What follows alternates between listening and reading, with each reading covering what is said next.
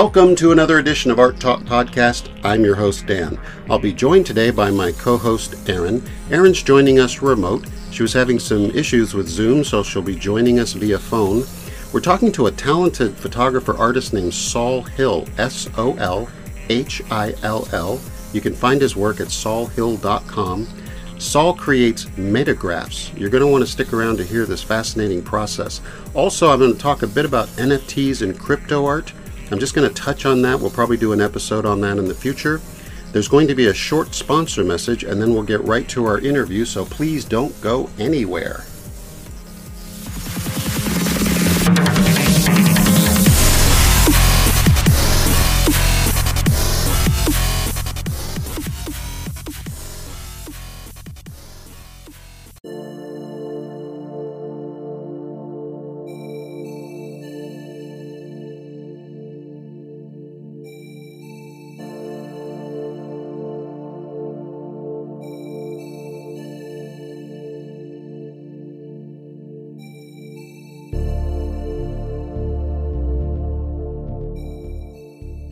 Welcome to another edition of Art Talk Podcast. I'm your host, Dan, and I'm here with my host, Erin. How you doing, Erin? Oh, just never a dull moment. Another day in paradise. Today's been so crazy, I wasn't even sure about my own introduction just now. I was having to think about it while I was doing it.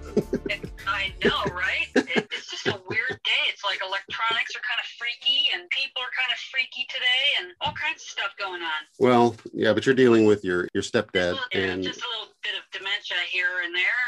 Yeah. Nothing to brighten up the day. Well, sorry you have to deal with all that stuff. So Erin is normally with me here in our little studio, but she is remote today. So if she sounds a little bit different, that's why. Also, I wanted to mention to everybody that Art Talk Podcast, obviously I've been in the art industry for many years. If you've listened to previous episodes, you know that. And I've worked with a lot of artists. One of the artists I'm working with is Clara Berta, Berta. We did a interview with her, one of our earlier podcasts, if you want to go back and listen to that. But the reason I'm mentioning it is because all of this talk about COVID. So one thing I did for her was I wanted to find out how are interior designers doing, because that's an indicator. If they're doing well or if they're busy, it's an indicator that the industry is active, you know. And so I called a number of interior designers, and they said they're extremely busy. So I put Clara in touch with a bunch of these interior designers. So if you are an interior designer, because I know a number of interior designers listen to this podcast, just go to Berta Art, BERTAART.com, and there you will find abstract art that you can use for interior design, and she can do any size, and she works in acrylics and oils and all these different mediums. So there you go on that. And then Erin, you and I were talking about NFTs and crypto art, and I never got a chance to tell you anything about it because you've been busy dealing with all that family stuff. But yeah, sounds fascinating though. Well, just for listeners, I'm going to give you a quick idea. So I took 10 days off, and the reason I took 10 days off to learn this is because people said to me, no matter what you do, no matter how hard you try, you're going to run into a roadblock. Things aren't going to work. Your passwords won't work. Your account can get hacked. They just gave me all these warnings, and I thought, man, why would anybody want to get into this? But so I did go ahead and successfully accomplish my goal, which was to publish a NFT, a piece of crypto art, Nice. Digital art file. So if you're interested in this at all, I would have to dedicate an entire show to it. But just to give you an idea, I went ahead and did a sort of a to-do list for myself, which is the way I do everything just about. But just to give you a quick idea, because we have a good guest today, I don't want to get to our guest, but I also want to just share with people, because I did mention this, and then now we're coming back after that break. So as far as setting up NFTs, if you're an artist and you want to have a digital file, the digital file can be video, it can be a still image, it can be a GIF. There's all these different mediums. So if you guys remember the video on YouTube where there's two kids, and one of the little kids bites the other kid on the finger, and he screams and says, I forget what the other kid's name is, like Mikey bit me or whatever he says, right? Oh yeah, that's right. Yeah, so that video is from 2007, and it's been seen, like, it's the most watched video of one year. I forget what year, 2012 or whatever it was. They turned that into an NFT and sold it for a huge millions. I don't know how much money. I'd have to go back and look, but they sold it for a lot of money. Wow. And so they pulled it off of YouTube, and now it's a digital file that's owned by somebody like you would own a piece of art, you know? And then photography is another one. NFTs, photographers are big into these right now. So, but let me just get to this real quick. So here, give you an idea. Here's my to-do list. Set up up a digital wallet, download MetaMask. It's not a you can download it to a phone, but if you're on a desktop, and so set up a digital wallet, MetaMask is the one I recommend. Install on computer as an extension. I'm reading my notes. Many platforms are linked to MetaMask, so you use MetaMask to sign into these platforms. When you're issued a code, don't lose it, and be sure to always type it in correctly. So yeah, the code, if you incorrectly type in your really long code, you'll actually send currency to the wrong person. And if you do that and confirm, if you do that and confirm it, you can never get it back. So the digital world and the NFT world is totally different than your protection's not the same. In other words, you don't have the back FDIC or any of that stuff involved, you know, so you're on your own. Kind of like the wild, wild west of finance in a way, or investing, I should say. So when you're issued a code, don't lose it. These are my instructions to myself, so pardon me if it sounds weird. Set up Coinbase account. So you want to go to Coinbase, and you can buy coins a number of different ways. It's with their cryptocurrency. Buying coins is taxed, and they have what they call gas fees. So when I say taxed, it's this whole world has its own taxing and its own way of charging you fees for every single thing that you do.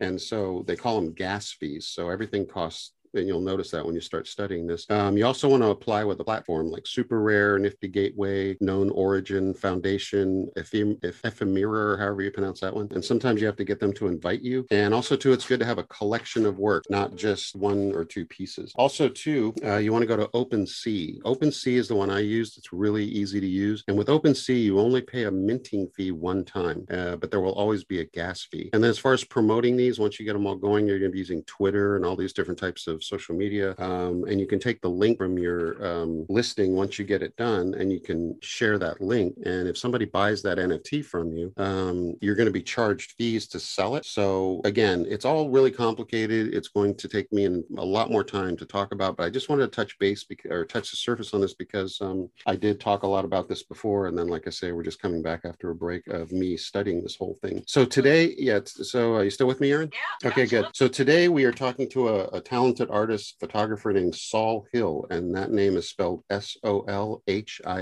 We should have Saul on the line with us. Are you there, Saul? I am here. Oh, there you go. How you doing? I am well today. Good. And Erin, can you hear Saul okay? I can hear Saul. Okay, good. Hi, Saul. Hello, Erin. So Saul, I was just talking about NFTs and crypto art. Have you gotten into all of that yet, or are you familiar with it? I've been getting into it, and I've been experiencing a lot of the various roadblocks and issues that you have. There is one thing I would throw out right away to anybody who's interested but hasn't really begun yet. Find and get yourself an excellent password application that, with good security that, there's a bunch of them out there, Dashlane, OnePass, LastPass, that kind of thing, because you want something that you can safely store these ridiculously long encryption keys or like 12 plus word, word passes, etc., in that you can retrieve without having to lose them on written pieces of paper or some notebook or something like that. It's a cloud-based password application. It'll be backed up in the cloud and you can access it from your phone or your computer. You just get yourself a really good master password for that and then store everything in there, because you go along this path getting, a Coinbase account, a MetaMask account, a Super Rare or OpenSea or Mintbase or whatever NFT marketplace. You'll have passwords, so you'll end up with more passwords in a very short order than you thought you could ever achieve in such a short amount of time. That's true. You got to have a place to save it all safely. That's true. Okay, well, so you are very familiar with this then. Okay, good. Like you both are. My gosh. Well, I'm I literally just learned it all, so I'm not as familiar. Yeah, me too. I'm not an old hat at this. I'm still before actually minting and posting things, I'm trying to do what you recommended, which was have a collection of stuff to post at once. I mean, even a veteran in the NFT world has known about it for how long? It's only been around for, for like, and I'm not sure how long, but I've really started hearing about it in the last few months, Mm-hmm. So it sounds like almost like so it's kind of like, am I getting this right? It's almost like digital art. Well, here's what listening into data of some sort. Okay.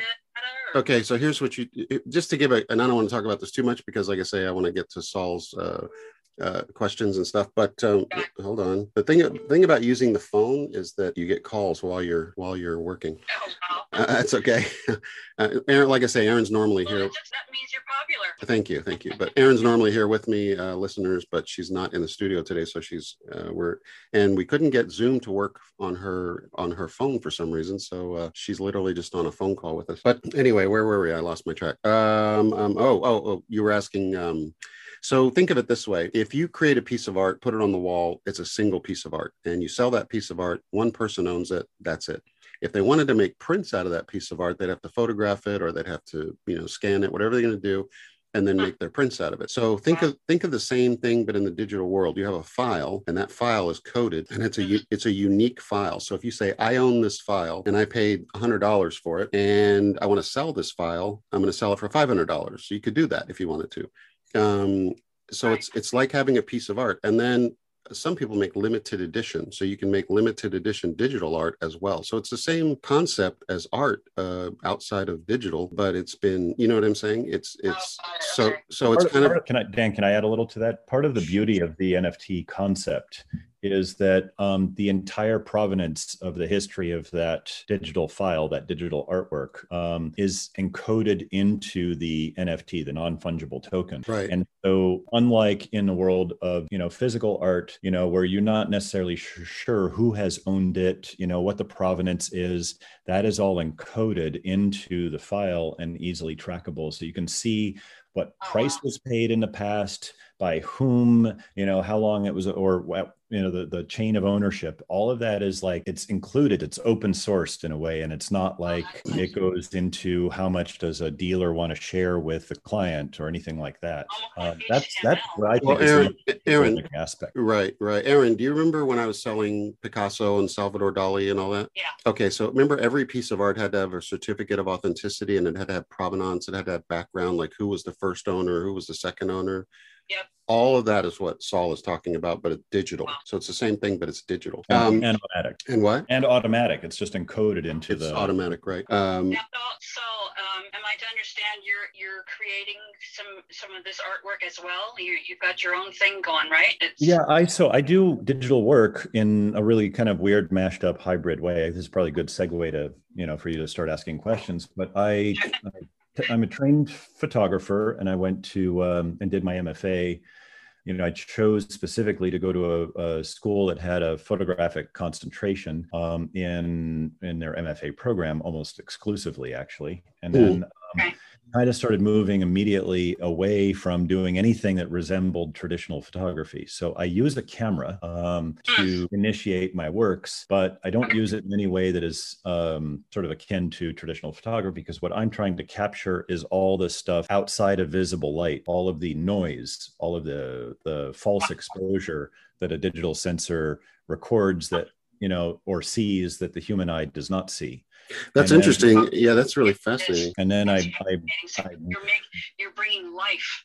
You're bringing life to moving pictures. There's still images, and and then but what I'm doing is you're bringing life to still pictures. Well, yeah, and just so you know, when you talk, it's because of this phone thing. It kind of drowns out Saul a little bit. So if you guys, it's okay if you guys step on each other. It's not on purpose. It's just that it's because of our connection thing here going. So, but yeah, Aaron, he's. My toes hurt. Then. Oh yeah, right. Okay, thank you. So Saul, that's what I wanted to talk to you about, and I was going to make a comment about that. I the way I do things, I'm a kind of a pragmatic type person, and I'm also an artist, so I there's a lot of technical things that I do or whatever. But one time I wanted to capture the aura of light somehow. So what I did was I took a piece of paper and I cut it into a small box. I made a box out of a piece of paper. And then I put a light underneath the open bottom side of this paper box, and I lit it, and it was art paper that had texture to it. So it created kind of an interesting light box that I photographed. And the idea was I was going to see if I could see the aura around it, so it's like a silhouette, sort of. Yeah. And I was just curious about it. I don't know why I got the idea. It was a long time ago, and I don't know if you remember this or not, Aaron, but it was like I just called light box, and I wound up publishing it as an image. But And I moved on, but it's interesting you were saying that, and it reminded me of that. I thought, oh, that's weird. I thought it occurred to me a long time ago. So Saul, the first thing I noticed when I looked at your work, because you had said photographer, and I thought, wow, this looks like almost like an abstract painting with a little bit of a pointillism feel to it. It had a lot of small sort of what would look like brush hits or something if you were painting it. So a lot of people think my work looks like pointillist, contemporary pointillism, or somewhere between contemporary pointillism and like the, scraped antique Mexican furniture that has like 2 dozen layers of paint that have been scraped away, kind of revealing many colors. I can see that. It has that effect also. Yeah, Aaron, you didn't get a chance to see Saul's work, but and for anybody who's listening, go to SOLHILL.com, saulhill.com. Really impressive images. And I also know. Is it light reflective sort of? Is that what I'm getting?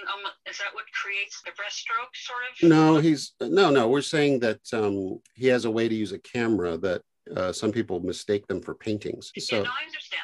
Right. Okay, go ahead. Yeah. So, and Saul, also too, I noticed that it said metagraphs. Can you talk a little bit about what a metagraph is? Metagraph, sure.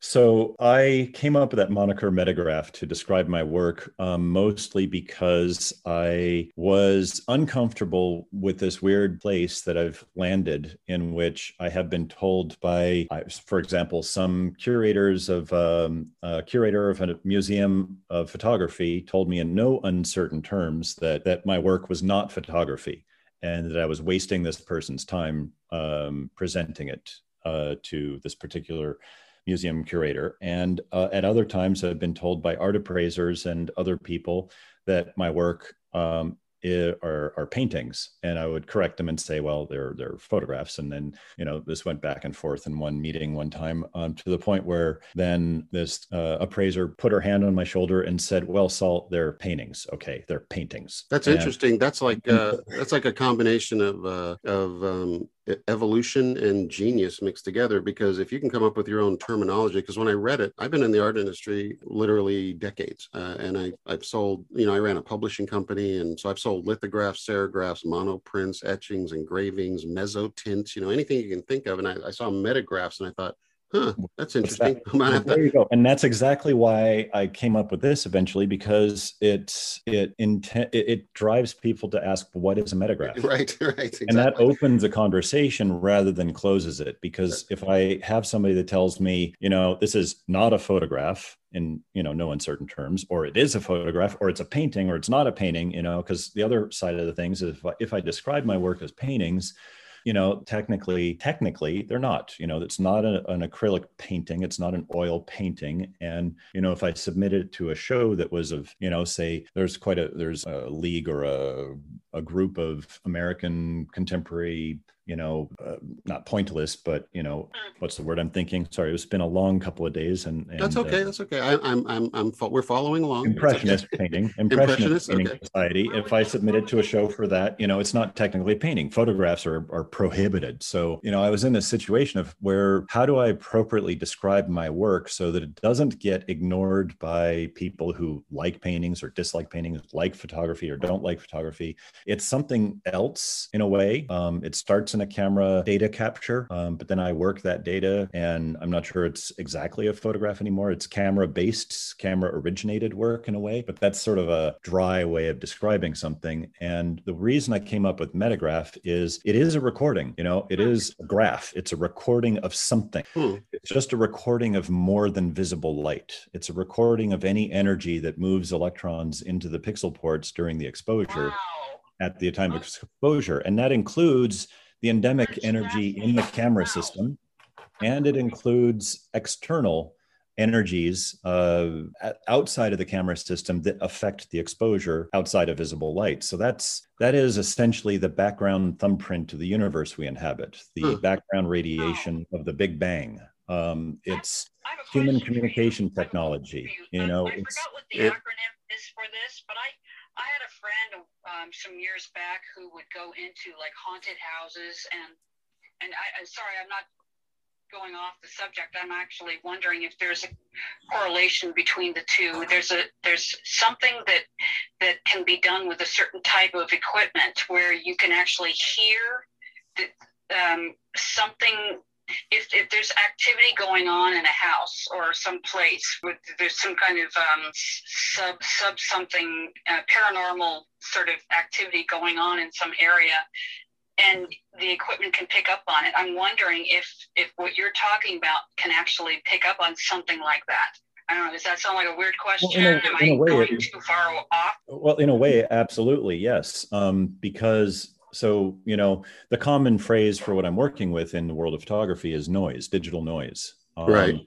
And Aaron, my first piece of digital art NFT is called Digital Nose, which was a play on the words digital noise. Oh, really? That's hilarious.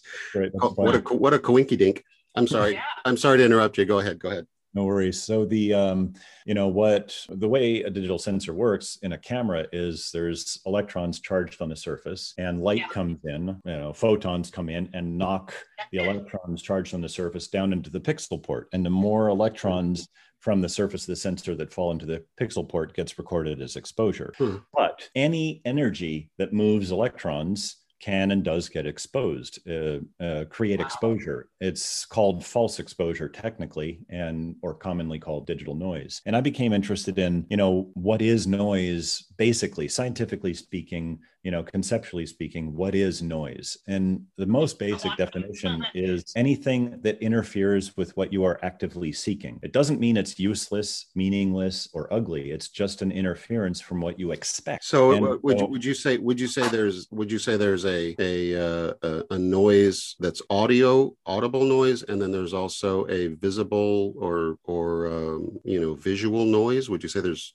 Yeah, it's very much sort of the same thing. If you're using audio equipment and you have that background hiss that you're listening to is, amongst other things, the remnants of the Big Bang. It's the energy that is passing off the sun that is outside of visible light. It's the wavelength communication technology that we've created in satellite feeds, radio and television. It is we're all surrounded by a magnetic field. Yeah. So when you go to human beings, I was just going to say, human beings generate an electromagnetic field that is measurable up to 30 feet off the body, and that's noise in any of these electronic systems. Well, we it's interesting. We live in an energy soup. Yeah, it's interesting you're talking about all this stuff, because I am an artist and an art consultant, but at a young age, where I grew up, our field trips as little kids from school were to go to NASA. And so if you're a little kid and you're standing there looking at a moon rock, I mean, I got hooked immediately. And so I've been obsessed with space travel and cosmos. And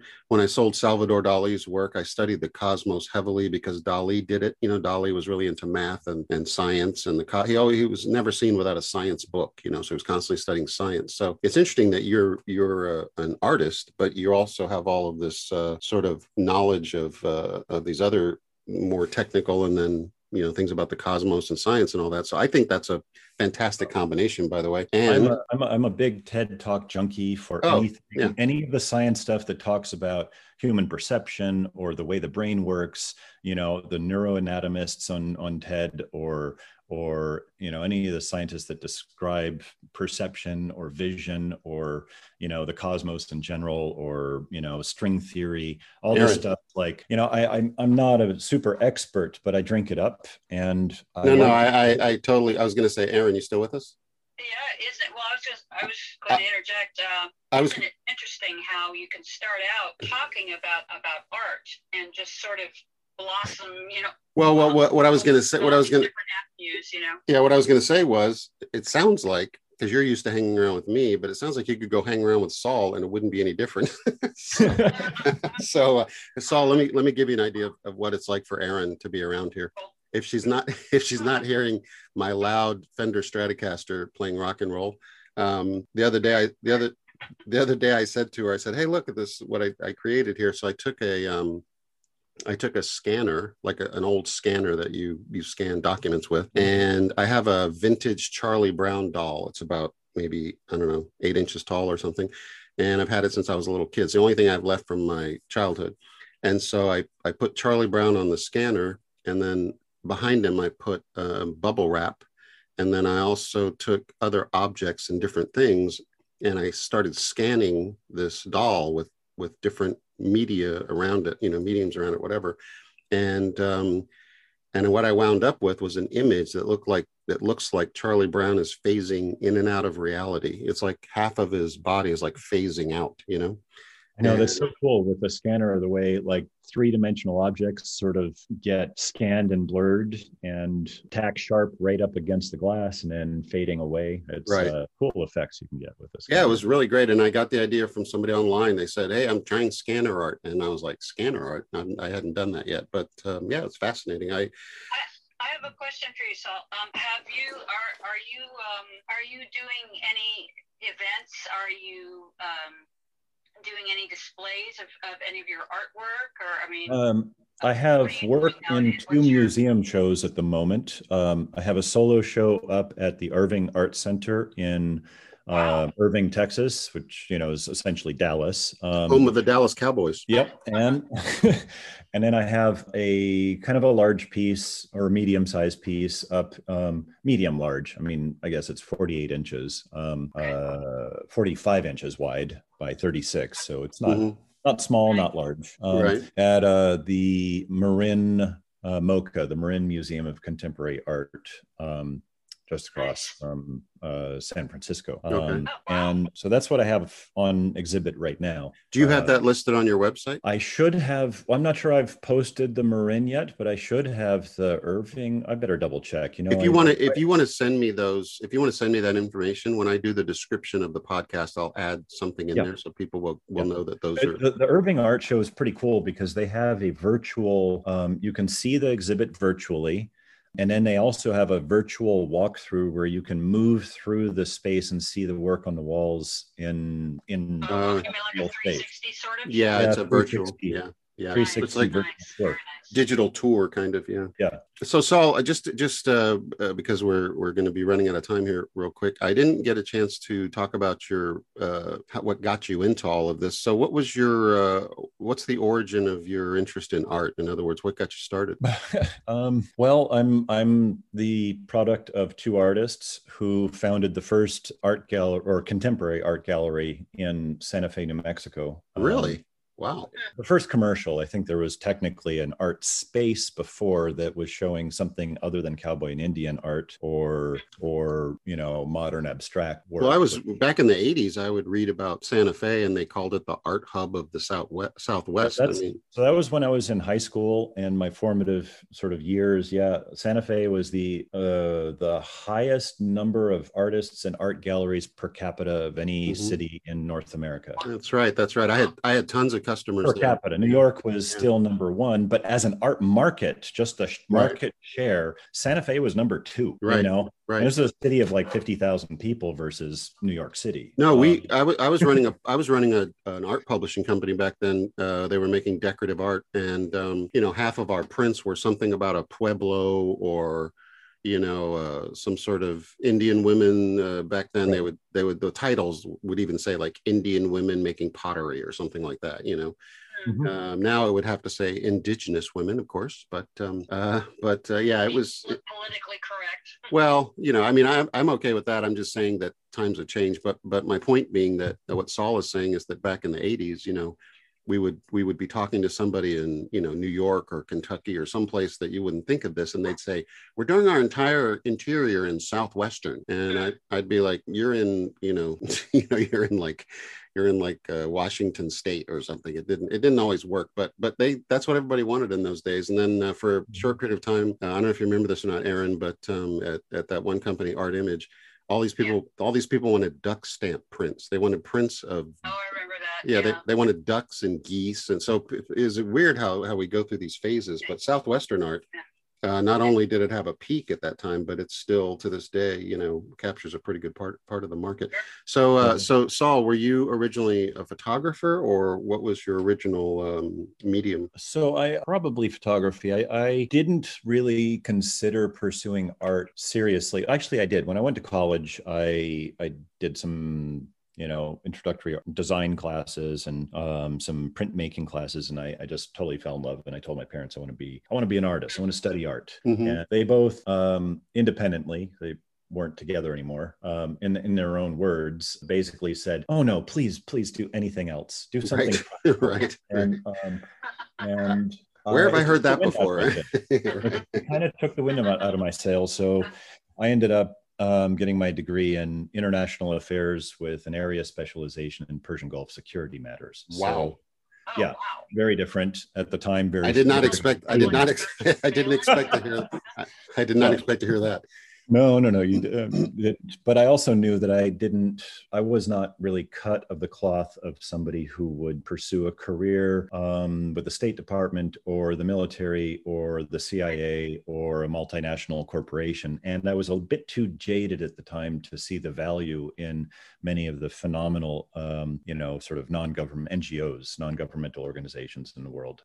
So I just decided not to pursue that path. I'm inherently a creative person. And when I was in college and doing this degree, I also inherited a bit of money from my uncle and bought an old house in Portland, Oregon, and remodeled it, and learned along the way how incredibly toxic our buildings are. Like every material you use, and how indoor air quality is worse indoors than it is in most major urban areas in the country outdoors. And so I became really interested in sort of healthy, non-toxic building, and thought I would be a builder of, earthen, straw bale or other type of homes, and built a couple of houses, cured me of that, needed to go back to doing something more creative. And I started a lighting company where I made stone and twig and handmade paper lamps with my wife, who's a former Brazilian paper artist, but renounced art. And, we did this together for quite a few years, and then sold the company shortly after our son was born. And I was going into a tailspin of an undiagnosed health crash. Oh, wow. And for about a year, I was about the pallor of a sheet of paper, and I slept 2 hours a night, only sleep after midnight, and I would wake up like clockwork at 2 a.m. Wow. And by the end of a year, I was so fried, as you can imagine. And it was, the doctors would all say like, well, there's nothing wrong with you. We can't find anything wrong with you. You're just stressed, get sleep. And I was like, well, that's the problem. But I finally worked with a brilliant English, clinical nutritionist, who basically said, look, I can't diagnose what's wrong, but we can look at how all the systems in your body are working and try to restore balance, and hopefully your body will heal itself. And did they say anything to you about melatonin or anything? Or I would gobble melatonin. Okay. Much. I mean, the only thing that would really put me to sleep was something high powered like Ambien, but that the side effects. You could take melatonin and it does not put you. That's amazing, because I mean, if I take that stuff, back then that was so. Now I do fine with melatonin, but it was rough, and halfway through that with the homeopathic stuff, or I was in Santa Fe, New Mexico at the time, so of course, Yeah, he was saying, Aaron, he's saying he was in Santa Fe, New Mexico at the time, so yeah, that was part of it. Yeah, that was par for the course. All the alternative approaches and all that, and actually, sort of a combination of these alternative approaches are what restored balance and kind of healed me. In hindsight, it's pretty evident that it was a very acute Lyme disease crash. But I never got the diagnosis at the time. Wow. So now I just live doing a lot of sort of general health maintenance and taking care of myself and eating well and all of that, and keep it in check for the most part. What a concept, taking care of ourselves. But here's the thing. Wow. This is actually really salient, because halfway through that year, I woke up from attempting to nap. I mean, I was dozing, but I didn't really sleep. And I was laying there, and I just suddenly had this thought: what if I don't get well? What if I'm halfway out of a slow slide out of this world? And we had a newborn son that was a year old, and and I had a beautiful wife, and I was, and I had to ask myself, like, wow, am I satisfied with who I am, what I've been doing, and, all of that? And the answer was no. And that was a real wake-up call, because it occurred to me that, I made a promise, I said, if I get well from this, I promise to only pursue what I'm truly passionate about and what I care about. Good for you, sweetie. Good for you. And I did get well. And so I was like, okay, time to make good on my promise. And so I completely changed everything, went to Brooks Institute in California to study photography. Wonderful. and very quickly ended up in the MFA program. They made me do a provisional MFA, which basically meant the first year of the commercial undergrad technical skills. You know, it was a way of getting more tuition out of me, but it was good for my skills. Well, also, I want to say that the parallels are weird listening to you talk, but for people that are listening, usually the podcasts don't take this turn, but you know, I went through a long time, a period of time where they didn't know what was wrong with me, and it turned out it was cancer, you know. And so I had to go through chemotherapy and all this, and just like you said, when I started thinking about, you know, what I was doing with my life and all that, and it was really a scenario where it was, I need to make a certain amount of money so I can live a certain kind of lifestyle. And after you get a serious diagnosis like that, or like in your case where they couldn't figure it out and then they figured it out or whatever, your perspective of everything completely changes. And so I said to myself, you know, because I was an actor and I'm a member of the Screen Actors Guild, but way back when, quarter of a century ago, when, you know, we got pregnant, you know, I had to really just full-time art business. And so as soon as I went through all of this trauma and health stuff, I decided I'm going to do what I always wanted to do or dreamed about doing, which was get back to acting, because that was really where I enjoyed spending my time, was on sets and all that kind of stuff. And the minute that I made this decision, and I even started putting effort into it, then the pandemic hit. And the whole industry shut down. And so I'm like, okay, what's the universe trying to tell me now? You know, so. You know, I saw a bumper sticker a while back. It said, you know, if you want to make God laugh, tell him you have plans. Oh yeah, right. I always say, so you guys know, we're gonna just so you guys know we're running out of time. But go ahead, Saul. Go ahead. I was going to say, God has a great sense of humor. It's just not a human sense of humor. Oh, there you go. And that actually kind of brings me to a point that I wanted to say. Much of my interest in the work that I do is sort of, because you mentioned how I have sort of a scientific interest and all of that.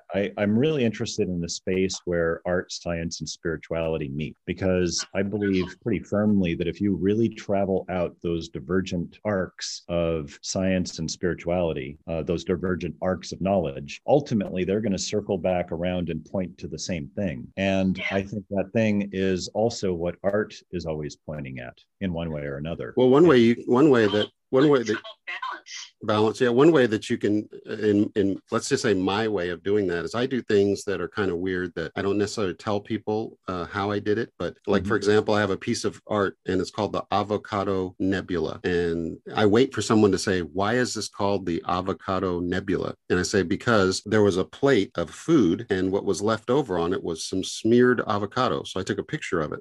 And then I made a negative out of the picture.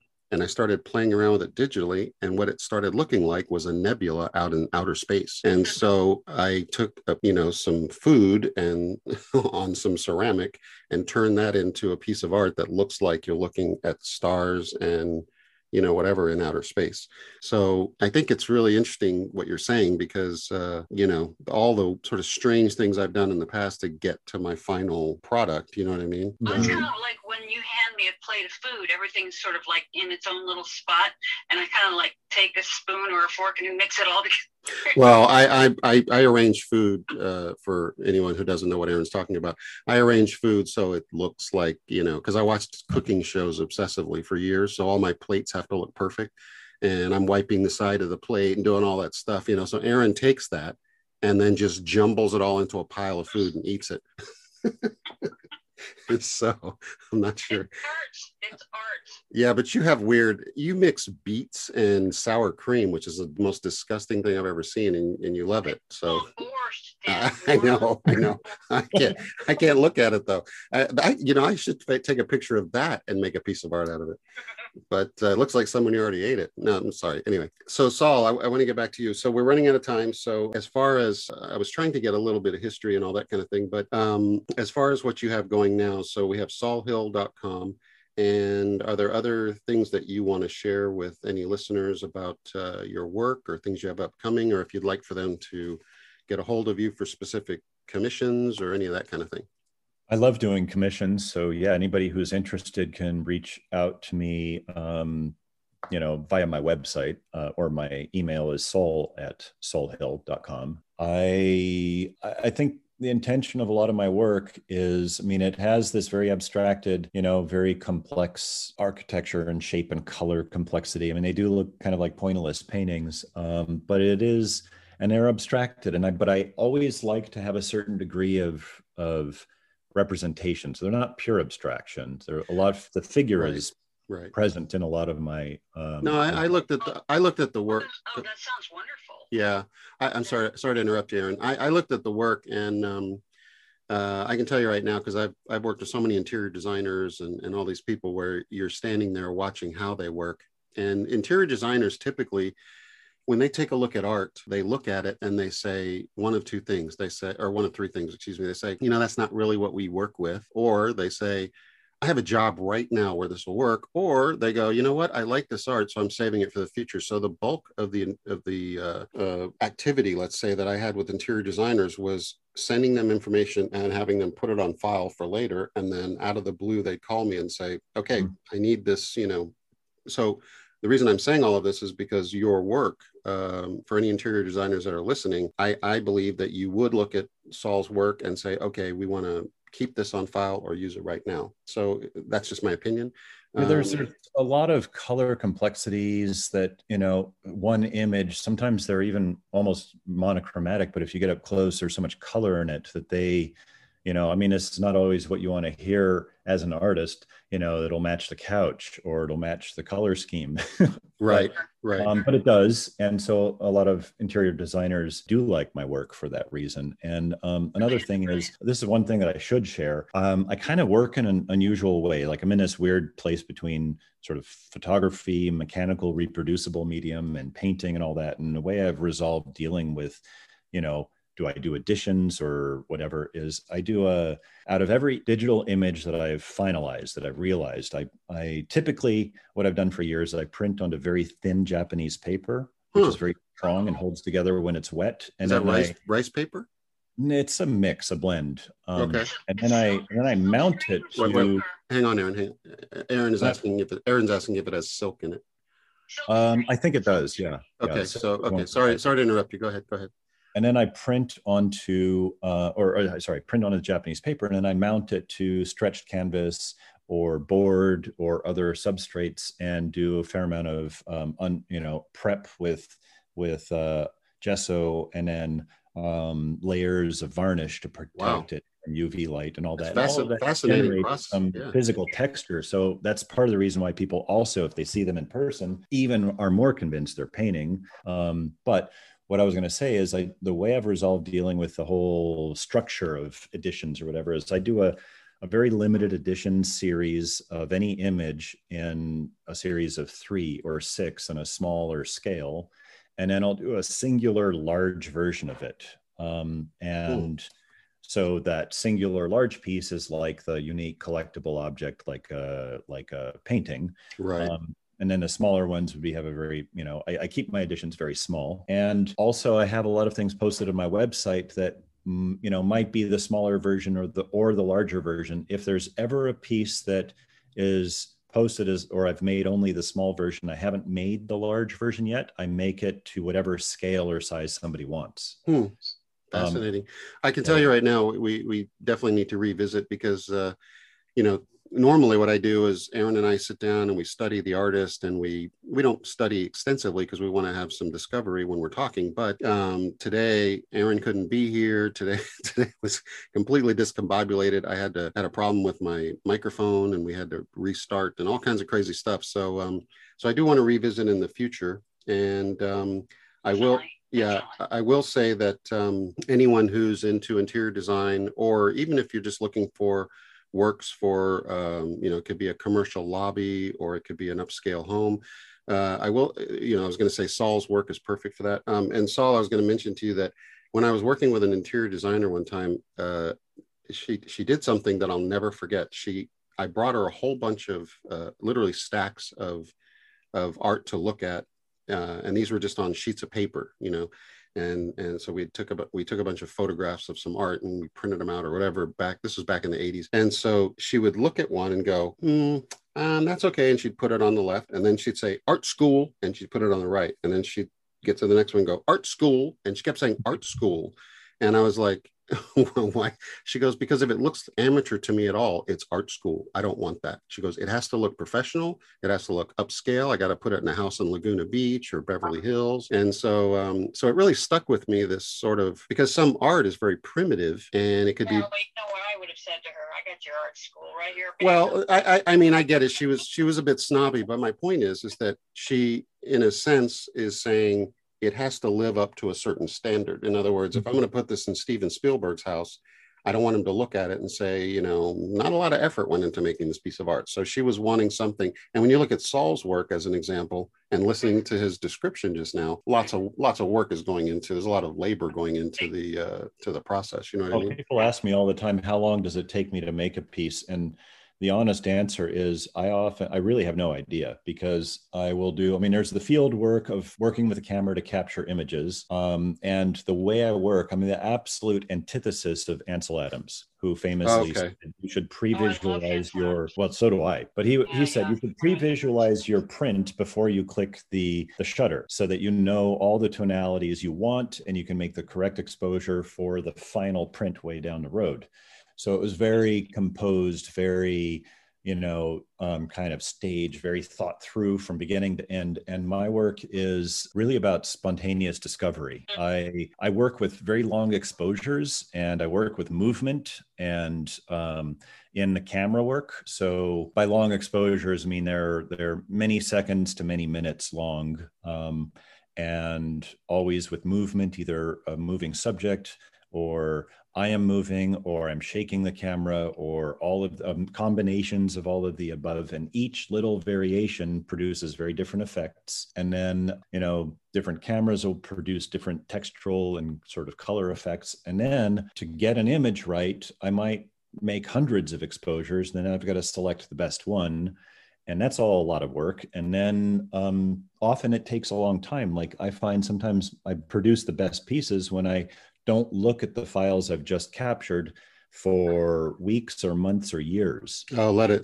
Yeah, I know what you mean. Yeah. And then I go back and I see it with fresh eyes, and it's much easier to decide to see which ones, have a bit of magic. But that's interesting. That's interesting, because I do the same thing with drawings. I do the same exact thing. I'll be working on a drawing and I'll have to stop and give it a couple of days, go back and look at it again, and then I can start again.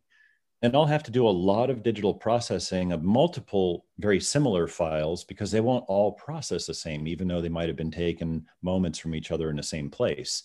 Very different effects will happen, and which is just fascinating, And so I'll have to, spend sometimes hours on each file and then decide, no, this one's better than that one, and tosses aside. And then, so I can have an immense amount of time invested in a piece before it ever gets to physical production time. And then that's a whole, so wow. I can talk more about how long it takes to physically produce a piece once I've got a file ready to print. Crazy. Wow. And that can be a substantial amount of time. I don't crank them out like in a day. Oh yeah. Yeah. Well, listen, we are out of time, but I want to remind everybody we've been talking to Saul Hill, the creator of Metagraphs. So definitely check that out and go to his website, solhill.com. If it sounded like we were talking over each other today, we weren't. It was just, we were, but I mean, it wasn't anything rude or anything. It's just that Aaron's on the phone instead of being in the studio, and weird stuff going on with Zoom. So I'll try to clean it up in post, But Aaron, do you have any final words? Keep the creativity flowing. Well, there you go. Thank you. What makes the world go round. It does, unless the world is flat, then it just Well, that's another show. I was telling Aaron the other day. I posted something online. It's a picture of a cat on the flat Earth, and it showed the cat kicking a bottle off the edge of the Earth.